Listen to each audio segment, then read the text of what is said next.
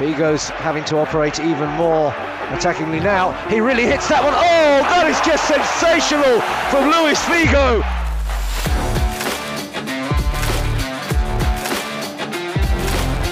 Goes for goal. Oh, what a goal! Hiratoshi Nakata with a screamer.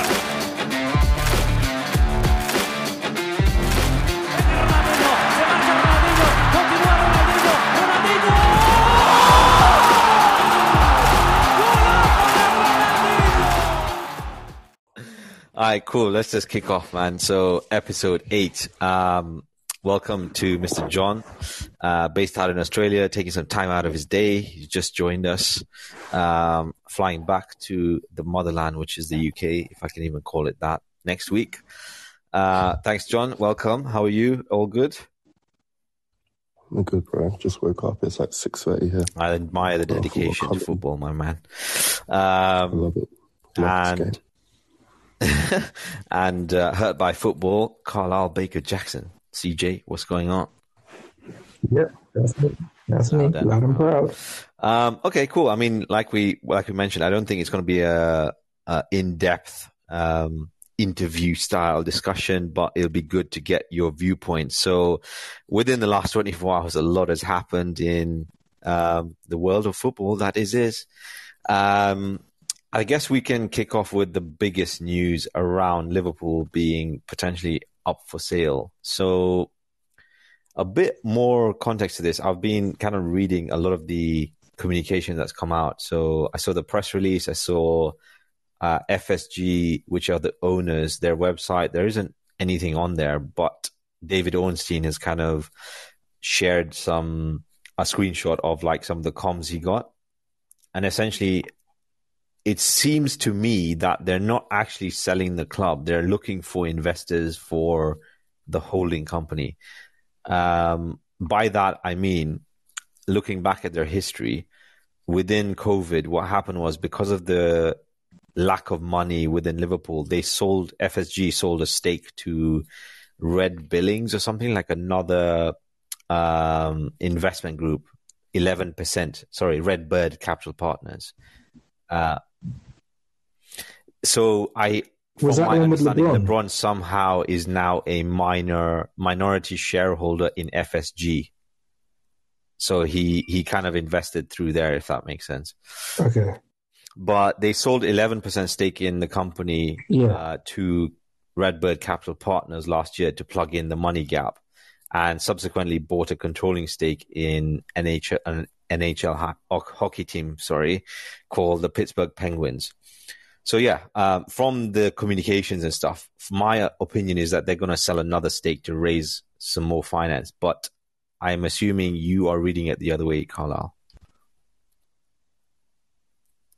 I mean, again, this is all very much what I'm trying. I feel that they're just going to say we're open to investment, right? To keep the communication kind of like neutral.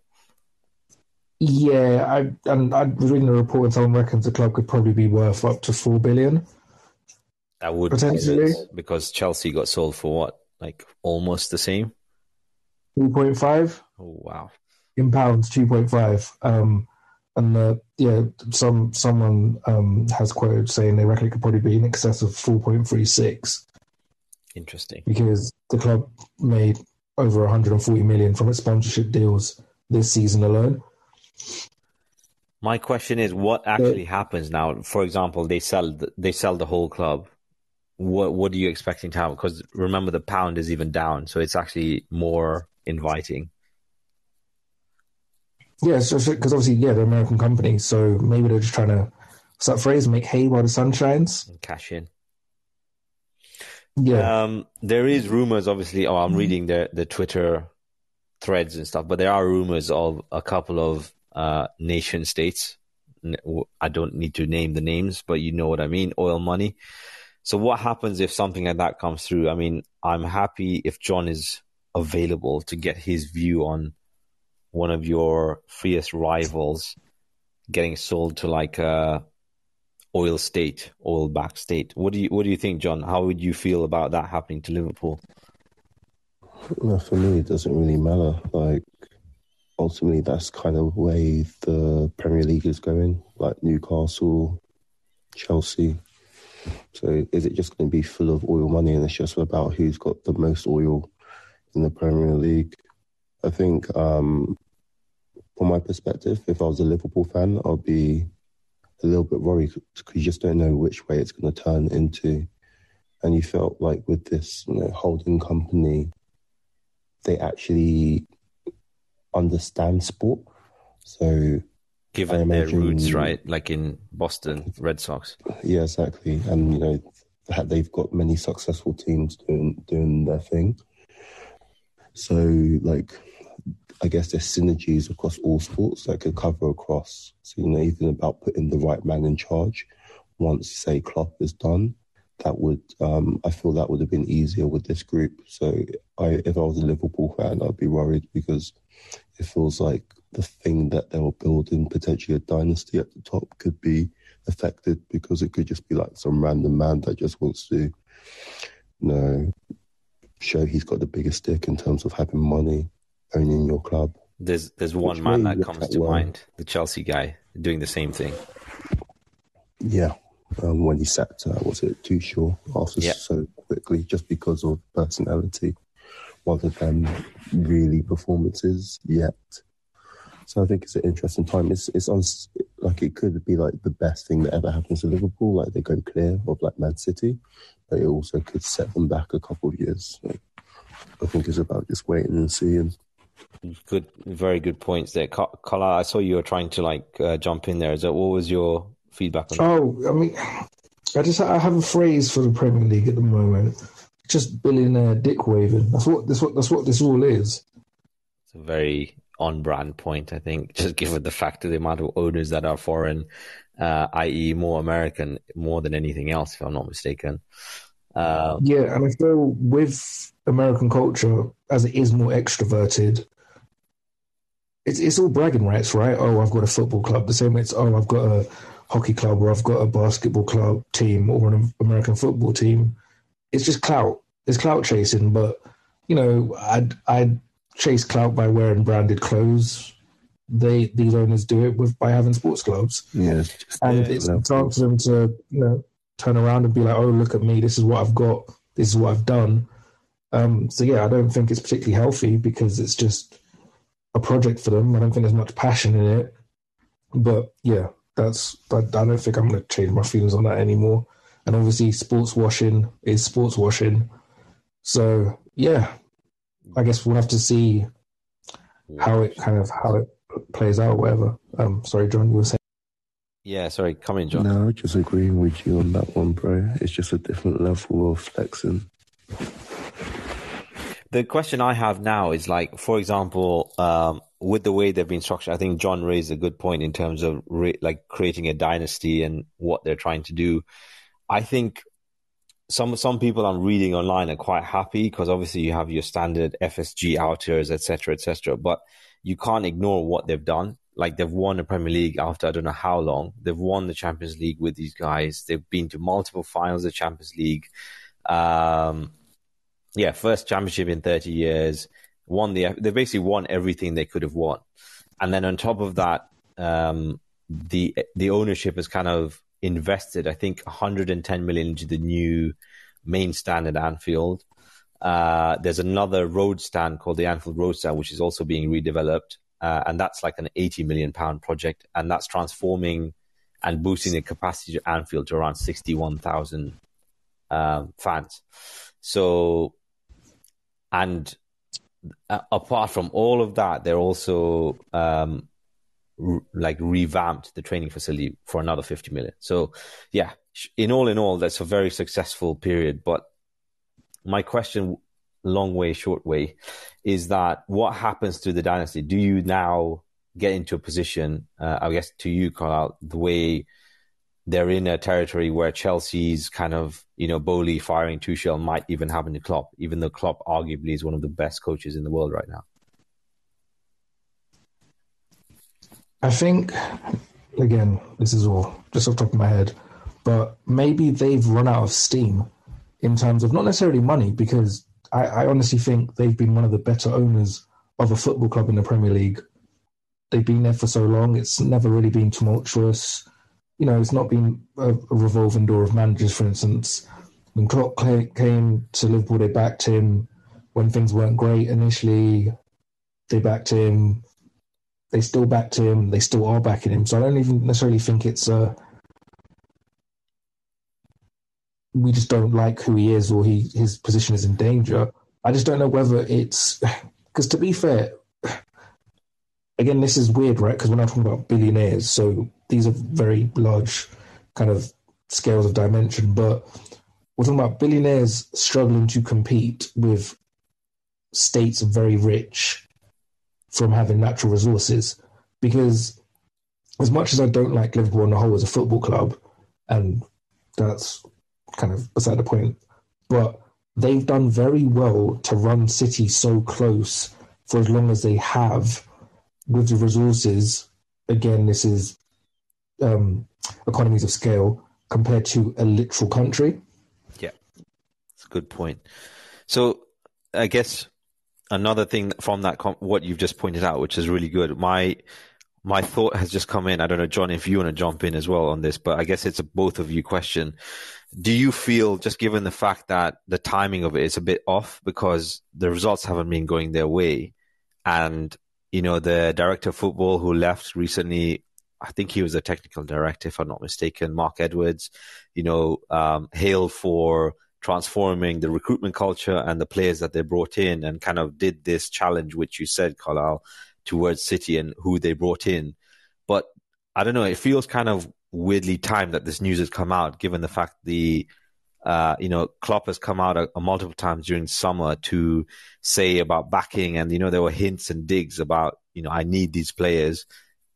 Performances hasn't been going well, and now all of a sudden this has come on. So, yeah, I guess it's to John, if you can also jump in. What do you think it's kind of just a coincidence, or have they re-evaluated and seen that this is kind of on the decline now and we kind of have to leave, I guess?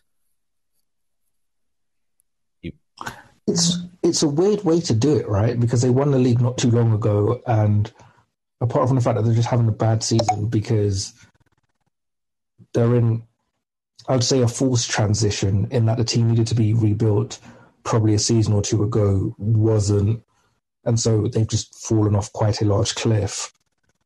It doesn't really seem to make sense unless they just don't want to put that money into the rebuilding the team again. It's kind of harsh, but they've already. I don't know. It is a weird time, like you said, just before World Cup. It's a bit left. John, you're gonna try again. Yeah. Here we go. I don't know if it could just be purely a business decision. Maybe they're looking at their cash position and they're just like, you know what, we've made a decent return on this. Let's just take money off the table. I think it could just be more of a wider, like, macroeconomic thing for them, and they're just seen as a pure business. Maybe they've made, I don't know what return they've made on what return they're thinking of making on Liverpool, but maybe they just feel like they're not in it for a long time. So they're just like, yeah, let's just cash out now. And they've kind of recognized the fall, right? That's what I feel. Yeah, exactly that. Like, they're like, fucking hell, we're going to have to plug in more money because we're going to have to get a new manager maybe soon-ish, maybe in 2 years or 2 seasons. And then also they're probably looking at, like, their midfield and, like, how much more money they need to invest.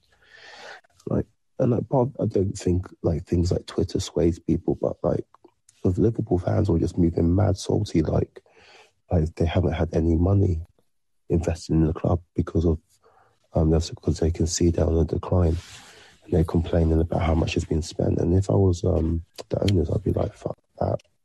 Similar to, like, Man United fans with the Glazers, which. But at least you, as a United fan, you can say that we've not won much. So that's, even though we're pouring money in, you attribute that to success. Whereas these guys, they are spending, they're winning, they're kind of challenging for the top honours every year. So I don't know. It's very strange timing to me. It's a bit weird. No, I'm going on a bit of a tangent, but they just move a bit weird. They act like they're the underdogs. But I'm like, dude, you have like one of the most expensive goalkeepers in the world. If not, top 3 easily, because Kepa is the record, isn't it? Second. Yeah, that's a bit of a tangent of just throwing some hate on Liverpool. It's fair enough, man. I totally understand it. But yeah, it's an interesting time, but I'm happy to kind of wrap that up and kind of jump onto our next topic. And I guess this is back to you, Carlisle. We've experienced quite a lot in the last 24 hours. And one of those is the merry-go-round of managers, which has continued with Southampton. And that adds to the list of Aston Villa, Wolves, Brighton, Chelsea, Bournemouth, and now Southampton, who have a new manager. And who would have predicted it, that it was all happening very close towards the World Cup break. So we haven't really talked about them on the show, to be honest, and not many of us have a lot of expertise on it. But yeah, keen to get your thoughts on how Southampton, what they do, and how that ties into your apology to Brendan Rodgers. Yes, I brought that up. So, wow, that was a very pregnant pause. I think, to be honest, Southampton's a difficult gig, right? Because the owners don't invest large amounts of money, and it is quite heavily reliant on the young players coming through. Because if you look at I think Southampton had the youngest squad this season. It was Arsenal the season before. This year it's been Southampton. And you're asking a man to pull many rabbits out of one hat by having such a young core of players, especially with Southampton often being involved in a relegation battle or in the scraps thereabout. It's a thankless task. I think he's a good manager. Could do a lot better if he had better players available to him. I mean, Maitland-Niles and Walcott are there? Like, yeah. So I think it's quite harsh on him. I don't know who'd want to pick that job up. It seems like a very poisoned chalice, unless that's the only way that maybe they can be convinced to spend more. Again, this seems like let's do this before the World Cup. Hopefully not too many of our players are international players. We can get the team together. If we get a manager in time, then, we can work on tactics and stuff. But I feel sorry for him. I mean, obviously this man earned a lot of money, but I feel sorry for him. So the thing I have is, like, you pointed out two good points, so that they recruited really young, right? So in my view, the whole project was getting young players in, believing in this manager who has experience, giving him some time to build up some sort of a core foundation and then push on from there, right? And that, to me, with the new owner that came in January, the Serbian billionaire, that felt a bit more, well, dare I say it, Liverpool, without the pressure. And so now they've kind of let this guy go. They've had a few new young players come in who have been convinced by Ralph Hasenhüttl to join the club, and they kind of trusted him with, like, mentoring them and kind of making their career a bit better. Then you think about their forwards, like what's his name, Armstrong, and Che Adams, the Scottish guy, Che Adams. Like, I don't think you can rely on them to, get you goals for the whole season. Don't get me wrong, on their day, very good players.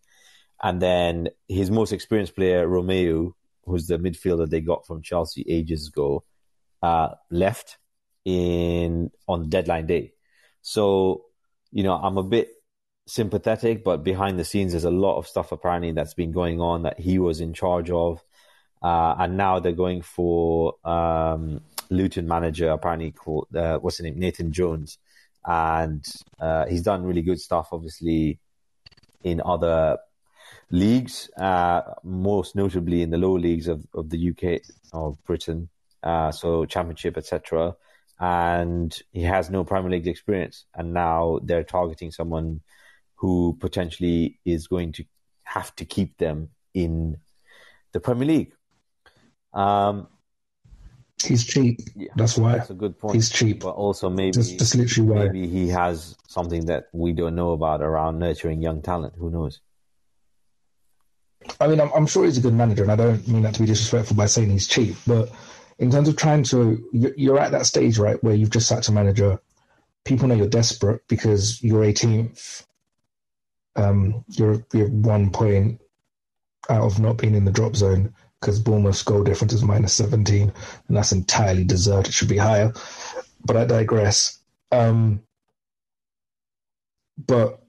yeah, I don't see how you're convincing people to come to you, to be honest. So yeah, I think that's the main reason why they're going for him. Again, that's a big ask, your first job, your team's in the mud. And to be fair, Southampton were 1 or 2 wins away from literally being 11th. So for me, it's a bit of a reaction. I guess it's it's Premier League money, right? No one wants to drop down. So do whatever you can to stem the bleed, stop it, whatever.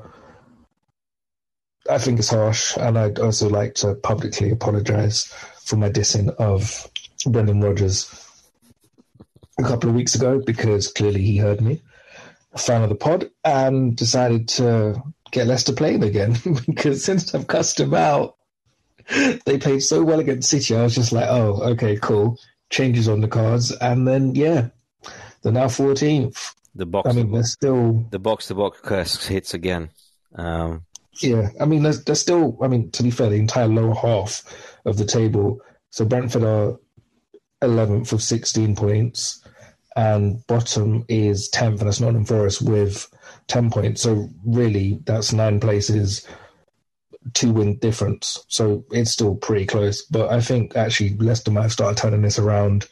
They seem to have settled, regardless of results, are now starting to go their way. Maddison's obviously playing very well. Oh, also disgraceful, he's only had 1 England cap. I didn't realise this until the other day. Literally 1. So I think when we do a pod about World Cup squad races, he needs to be there. Mason Mount, absolutely not. And yeah, we kind of go from there. But I mean, I'm sad to see Hasselhoff go. I thought he was a very good manager. He did very well with youth. Let's see if there's a new manager about, similar to Villa, when they decided to just go around and smack people up for fun, because they're now 13th. John took that time to leave. Let's go, Man U fan. Our boy is back from Australia. John, so I think this is just a round-up question for you with your disappearing act. But with regards to Southampton, now letting go of their manager, like all the teams around in that area have also replaced their manager. So, Aston Villa, Wolves, Brighton kind of forced into it, and then you have Bournemouth, who are kind of in a flux. So I guess a question to you, John, is that what are now the expectations for Southampton, and have they changed from the beginning of the season? They just need to get wins on the board. I think for me, it seems like the owners have just got pranked and just been like, oh man, Leicester are doing better. You could argue Bournemouth are doing a little bit better. So it's just like, oh fuck, we need to change something or we're going down. And it's like a money business. So yeah, there's no room for failure. So I think they just said they need to switch it up. But then I've been looking at their results, and they're only losing by so apart from losing to Newcastle 4-1, but Newcastle are in mad form, and they lost 4-0 to City, which Man United lost 6-3 to. Yeah. They're only losing games by 1 goal. So it seems like it's really fine margins. Obviously, I'm not watching how they're playing. So maybe they're losing 1-0 but getting absolutely dominated. But it seems like a bit of a...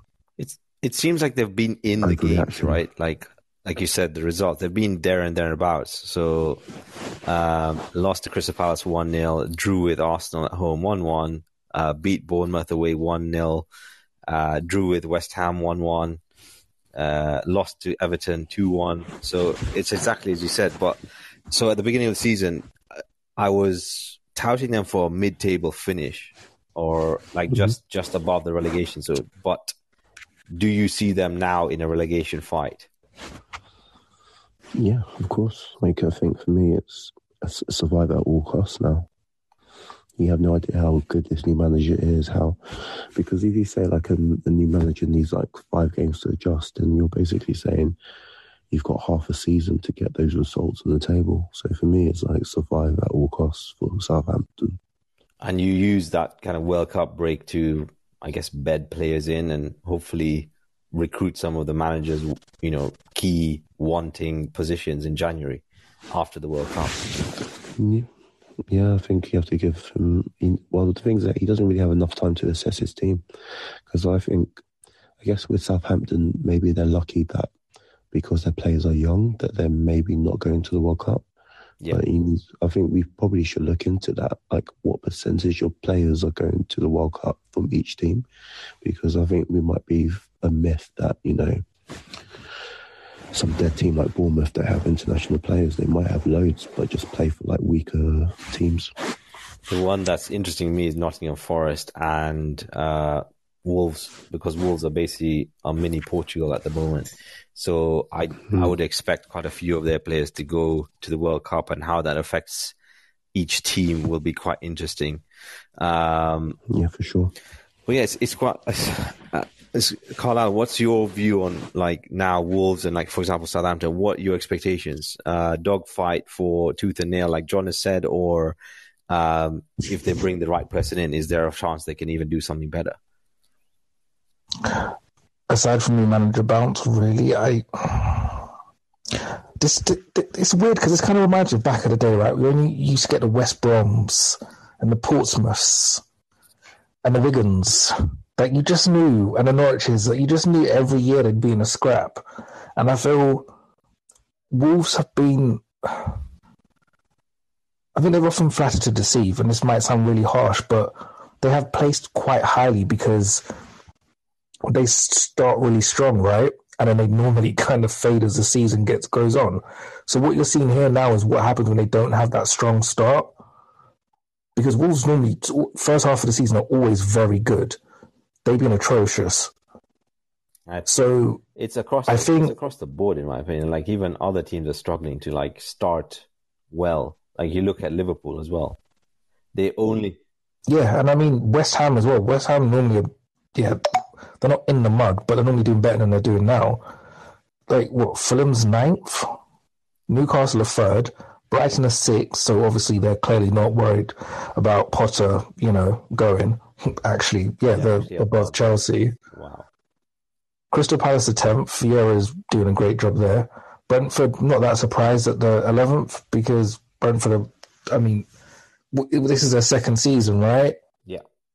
Yeah, but they behave in terms of play-in style and how they go about match preparation from the results that they're getting. I know they got banged 4-0 the other day, but on the whole, they behave like an established mid-table Premier League team. They just seem to have that kind of aura about them. So I think you're just seeing some of the more resident teams of the Premier League, I think, that maybe aren't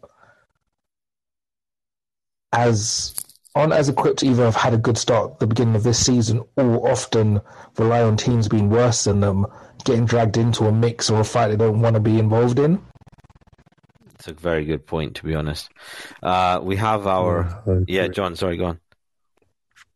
I was going to say, because most people thought Fulham would be going straight back down, but they've been putting results in. So I think normally it's 2 of the 3 that go down, and then maybe another one that is always in a relegation fight will go down. But I think it's still very interesting, because between 10th and 20th, there's only 9 points. So if you can get a nice little run, all of a sudden this picture's looking very different. How mad is it that essentially all those games are now 6-pointers? Between all the team in the bottom half of the league. That's actually insane. We have Maz. Fine for their lives, bro. We have Maz back. Maz, welcome back. Question to you was... Yo, Maz, what are you saying? Hey, how you doing? You guys all right? Good, man. Your internet is back and up and running? I was in a night with my phone today. Sorry, dude. But yeah, thanks for coming back. The question I had straight away for you was Southampton, new manager bounce, and are they in a relegation fight? Give us your thoughts around, firing their manager and what you think that's going to happen with the teams, I guess, in the second half of the table. I think Southampton have been one bad game away from sacking their manager for a long time now. I think it's been coming. Don't know what the thoughts everyone else has been so far, but I think it's just been a long time coming now. And I'd say they're in relegation battle for sure. I can't see. I think alongside Nottingham Forest, I think those two teams are probably the ones for me looking more likely to go down. I know it's 11 games in. Might be too soon for me to call it. 14 games in, by the way. 14? Oh, okay. Yeah. I don't know what the thoughts of everyone else has been. Yeah, so we kind of like echoed the same thing. But my question again, which I've asked Carlisle and John as well, who's been a sport, just woken up in Australia and kind of joined in the conversation after your internet issues. But from your predictions or thoughts from the beginning of the season, Maz, what were your expectations with Southampton, and have they changed as to what it is now, given that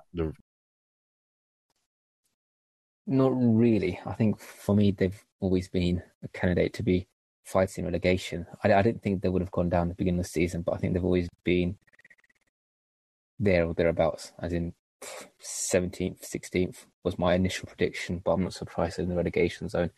I don't think they helped their manager by not backing him.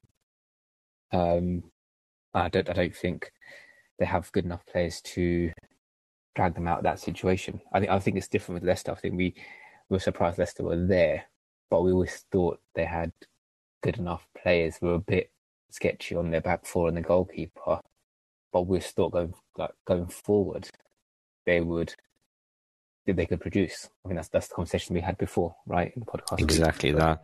And you missed. I think Southampton never really. And you missed Carlisle's apology to Brendan Rodgers. So I guess it goes back to you, as did Leicester basically do the right thing? Yeah, I think so. But then I think I said it on a podcast before that I think Brendan is a good manager, and I was surprised Brighton didn't try and take him. Although I don't think Brighton made a bad choice with the manager they have at the moment. But I think with Brendan, I think he's proven, so you can see why they would back him. Although I think it's just got to a stage now with Ralph at Southampton where everything was just becoming too obvious, the way they're going to play, and they've not really progressed anymore. It's almost like the cycle just ended, like every other manager. It's been 4 years or so. So it just got to that point where, it just stopped working. Yeah, but to be fair, we could say the same cycle had ended with Leicester with Brendan. Yeah. But I guess they gave him more time because I don't know why they gave him more time, to be honest, but I think it looks like it's the right move. Because I'm looking at this table, yeah. So Nottingham Forest obviously stuck Steve Cooper. They're sticking with him. Wolves 19th, new manager. Southampton looking for new manager, 18th. Bournemouth are interim manager. Everton, Frank Lampard, who I do not rate. David Moyes underperforming. Brendan Rodgers at 14th with Leicester. Unai Emery 13th.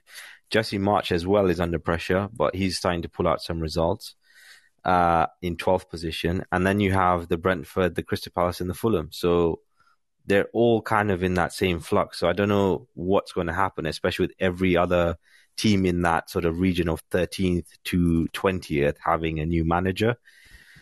Does that just like put the nail in the coffin for the ones like Steve Cooper, etc.? I think. But to be fair, like come after World Cup, things could flip. Because if you think about it, most of these teams in the bottom half, some of them, I would say majority of the players won't be going to the World Cup. I might be wrong. So if they have an extra 2-3 weeks with their manager, it's almost like a mini pre-season. He could spend some time with the players, sort tactics out. Yeah, but so sometimes the players recruit players if they need to.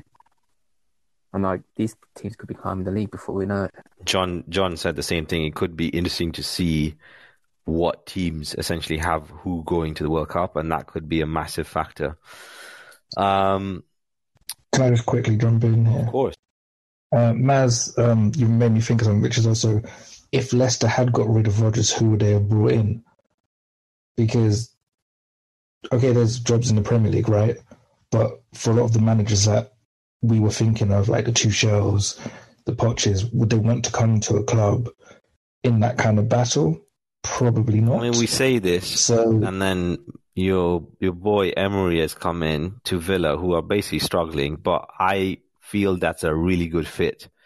And he's got pedigree, i.e. he's won European titles obviously not the Champions League. And the owner's got money. The owner's got a lot of money, so he'll get backed. Yeah. I'm sure whatever salary he's on pisses all over whatever he was on before. But also, yeah, like you said, Let's have those funds. Villa. I think let's have that money. Yeah, Villa definitely is his kind of club. It's the underdog club. I guarantee now they're going to go on a good cup run. Whether it's League Cup or FA Cup, they'll go on a good cup run. Because cups are his thing. Oh, do you know what? I think they've got us on Wednesday As well. League Cup is this week. I think it is this week, right? Yeah, we've got the back-to-back. Oh, the remix. I'm sure like, Emery just loves playing us. He seems to beat us every time he plays us. Yeah, he is your bogeyman. So I guess in that stead of talking about United, I guess we've got two United fans, John, Maz. Can I get John, if you're still available, that'd be great. But obviously I understand you're still getting awake in Australia. But what is your instant reaction to the draw, the Europa League draw, which I think had to be Barcelona? What are your thoughts, John, on United Barca on the round or the? Firstly, I support Crystal Palace, but I'm happy to speak on Man United. Israel. I was fuming, to be honest. I was just like, literally, one goal made Man United finish second, and then you're playing Barcelona. Obviously, it's probably not the Barcelona that I remember that is like dominant, because they wouldn't be in the Europa League. But it's just like, it's a hard game. You want to have like an easy, it's like a boxing match. You want to have like a tune-up fight to ease yourself into getting into the later rounds. But, you know, who knows? Eventually you have to play them in the semi-finals. So just get it done. So this is, I mean, he's disappeared again, but Maz basically said that he actually fancied United to beat Barca because as United are starting to actually turn up in bigger games, bar City. Do you kind of share that feeling, I guess?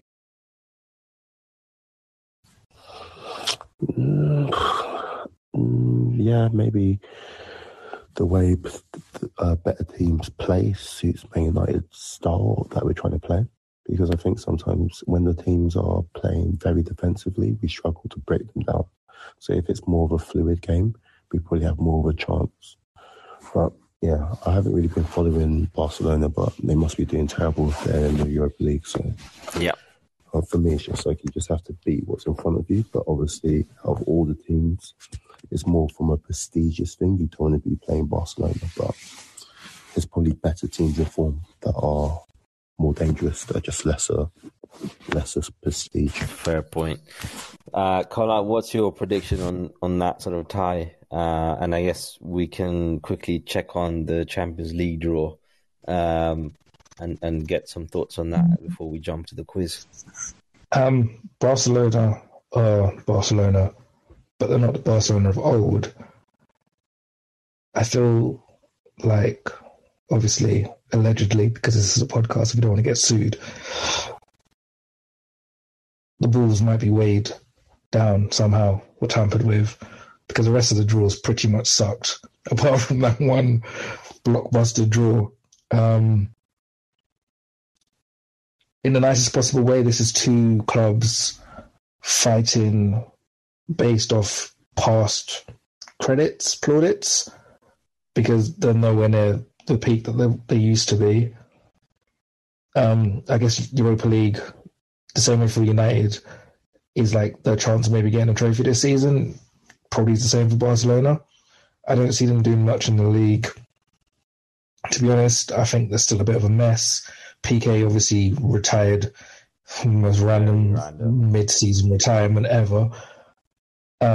He's just retired, so to be honest, this one is a coin flip, but also I think it'd be quite interesting to see Lewandowski versus Ronaldo. And I think because of that, just in terms of finishing ability, I think Barcelona will go through. But stranger things have happened, and the magic of the Europa League. Right, so we're gonna football's back, bro. We're gonna run through the draw quickly. I want your predictions each if you're ready. So I'm gonna go with the Europa League playoff draw first, and just keep your mics off mute so we're ready to jump in straight. So Barca United, John, go first. Who's winning that?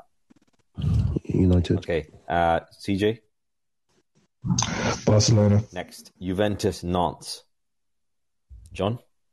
Juventus. CJ.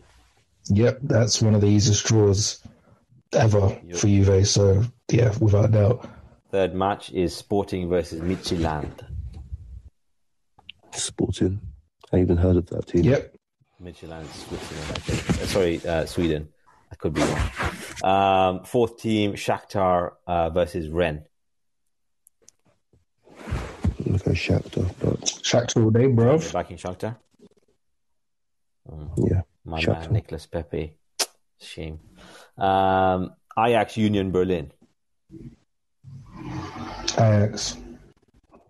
Yeah, Leverkusen Monaco. This one's harder. I'd say Monaco, maybe, but I'm not 100% with that. But I also don't really know what Bayern have been doing this season, so I'm saying Monaco, but I'm not. Yeah, I'm not that confident about that one. Any predictions, John? I'm saying Leverkusen, but that's like a feeling rather than any data. That's fine. You can go with gut feelings on this one. The last two ties are Sevilla PSV. Who are you backing? Sevilla. Sophia. This is It's a cup game, bro. It's a cup game. Come on. Last one is Mourinho's Roma versus Red Bull Salzburg. Ooh, that's an interesting one. I think I'll go Roma. You're backing Jose, yeah? Special one. My head says Roma, but Salzburg, I feel, could just overrun Roma in midfield. And because of that, I think they have an outside chance. You're backing Salzburg. I'm going to be spicy and say that just to be different. Because Roma should win this, but Salzburg are trickier than I think a lot of people probably think. So, yeah, I think it might cause a problem or two. So, yeah, I'll go with Salzburg. All right. Well, we'll finish up the predictions on the round of 16. So, John, mic off. So, we're going with the Champions League. Predictions. Leipzig City. Who are you backing? City. CJ. Bruv, come on. See, always get them easy ties. AC Milan Spurs.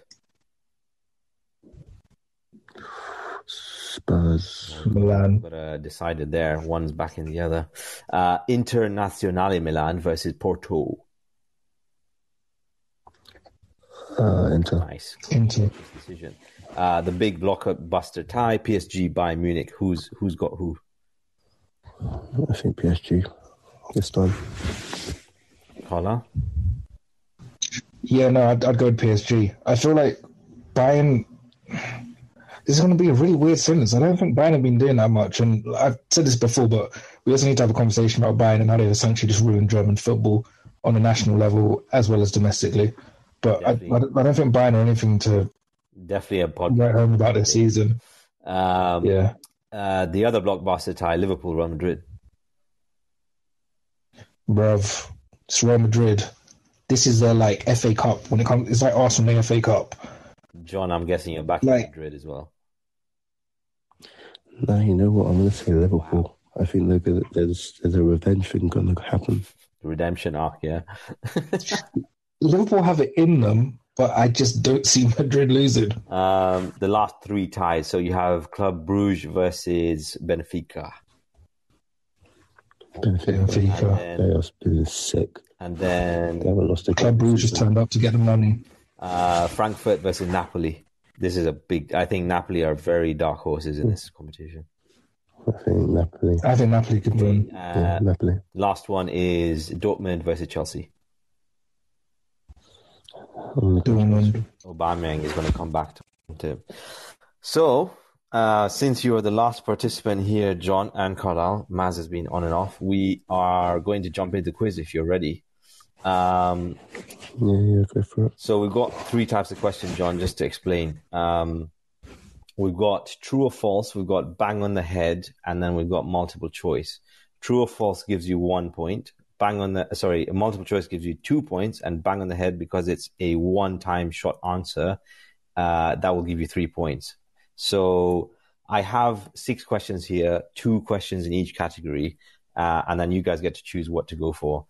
I'm going to spin a pen, and then I'm going to choose, I guess maybe let's just do it the nicer way. John, since you're a new guest and Carlisle has had multiple choices at times, John, you can go first. So what question would you like? True or false, bang on the head, or multiple choice?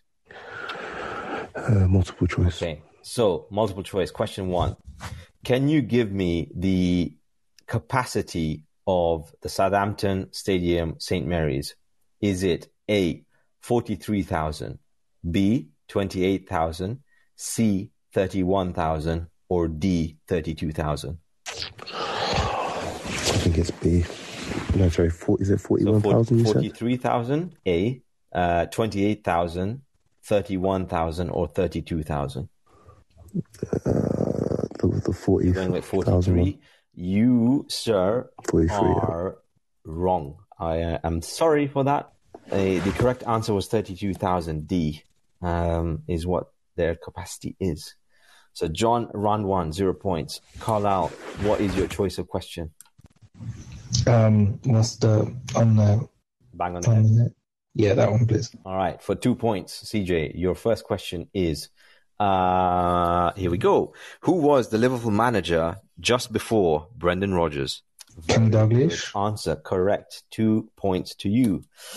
John, round 2. What question would you like? True or false, bang on the head, or you've got one more multiple choice? Actually, no, you've chosen your multiple choice. So it's either bang on the head or true or false.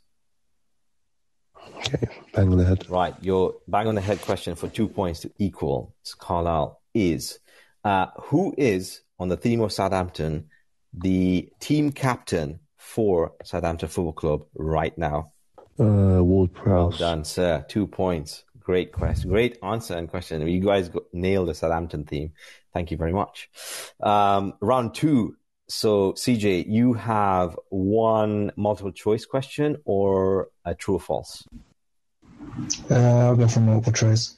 Okay, so your multiple choice question for 2 points is... Actually, you know what? I've misscored John. John has got 3 points because he did a bang on the head. So for 2 points, Carlisle, your choice of question, well, your multiple choice question is, who out of these outfield Italian football players was the oldest in their final game before retiring? So your options are Costa Curta, Paolo Maldini, Francesco Totti, or Fabio Cannavaro. So I'll repeat again. Who was the oldest outfield Italian football player at the time of their retirement? Alessandro Costa Curta, Paolo Maldini, Francesco Totti, or Fabio Cannavaro? Maldini? Is that your final answer? Yeah, because I'm going to keep switching it, so yeah. That is wrong, sir. Sorry. The oldest out of those 4, it doesn't mean that they hold the record. Out of those 4 was Costa Curta, who was 41 years old. Dang. Paolo Maldini was the second at 40 years old. Third was Francesco Totti at 40 years old at 8 months. And last was Cannavaro at 38 years. So going into the final round, we have John on 3 points and CJ on 2 points. John, you have a true or false question. Are you ready? I think CJ's on 3 points. He got the bang on one as well. Did he? Actually, yeah. Damn, I'm scoring wrong. Yeah. Sorry, CJ, I tried to hijack you there. So yeah, level on points. Thank you very much for paying attention. You have a true or false question, John. So, right, I'm going to give you this one. Shakhtar Donetsk have played or have had to play in 4 different home grounds since 2010. Is that true or is that false? Yeah, I would go true. That is correct, John. They have had to move stadiums 3 to 4 times over the last 12 years. So we are at 4 points with John. CJ, this is your chance to tie the quiz or John takes the win. Your true or false question is, David Alaba is the only Austrian player to have won the Champions League. True or false? David Alaba is the only Austrian player to have won the Champions League. True or false? I'm going to go with false. Final answer? Yeah. That is correct. So we have a tie. Wow. I can give you a tiebreaker if you want, or you guys want to just admit to drawing and taking the share or sharing the spoils. What do you guys want to do? I'll let Mr. Wick have the final say. This is a squeeze. Yeah, let's just share it, man. All right, well done, guys. So both of you ended up on 4 points, and yeah, big thanks to John for jumping in when we needed him most. And you are quiz master together with CJ. I think CJ, that's your first time you've actually tied it first on a quiz. So well done. Yeah, I'm ignoring Maz's cheeky comment at the bottom. Nice one, Maz. But yeah, hopefully next time we can actually have a better conversation, and we welcome back John Wick to the UK borders next week. So, Maz, thank you for your 5 minutes of contribution. But until next time, thank you very much, and catch you later. Figo's having to operate even more attackingly now. He really hits that one. Oh, that is just sensational from Luis Figo.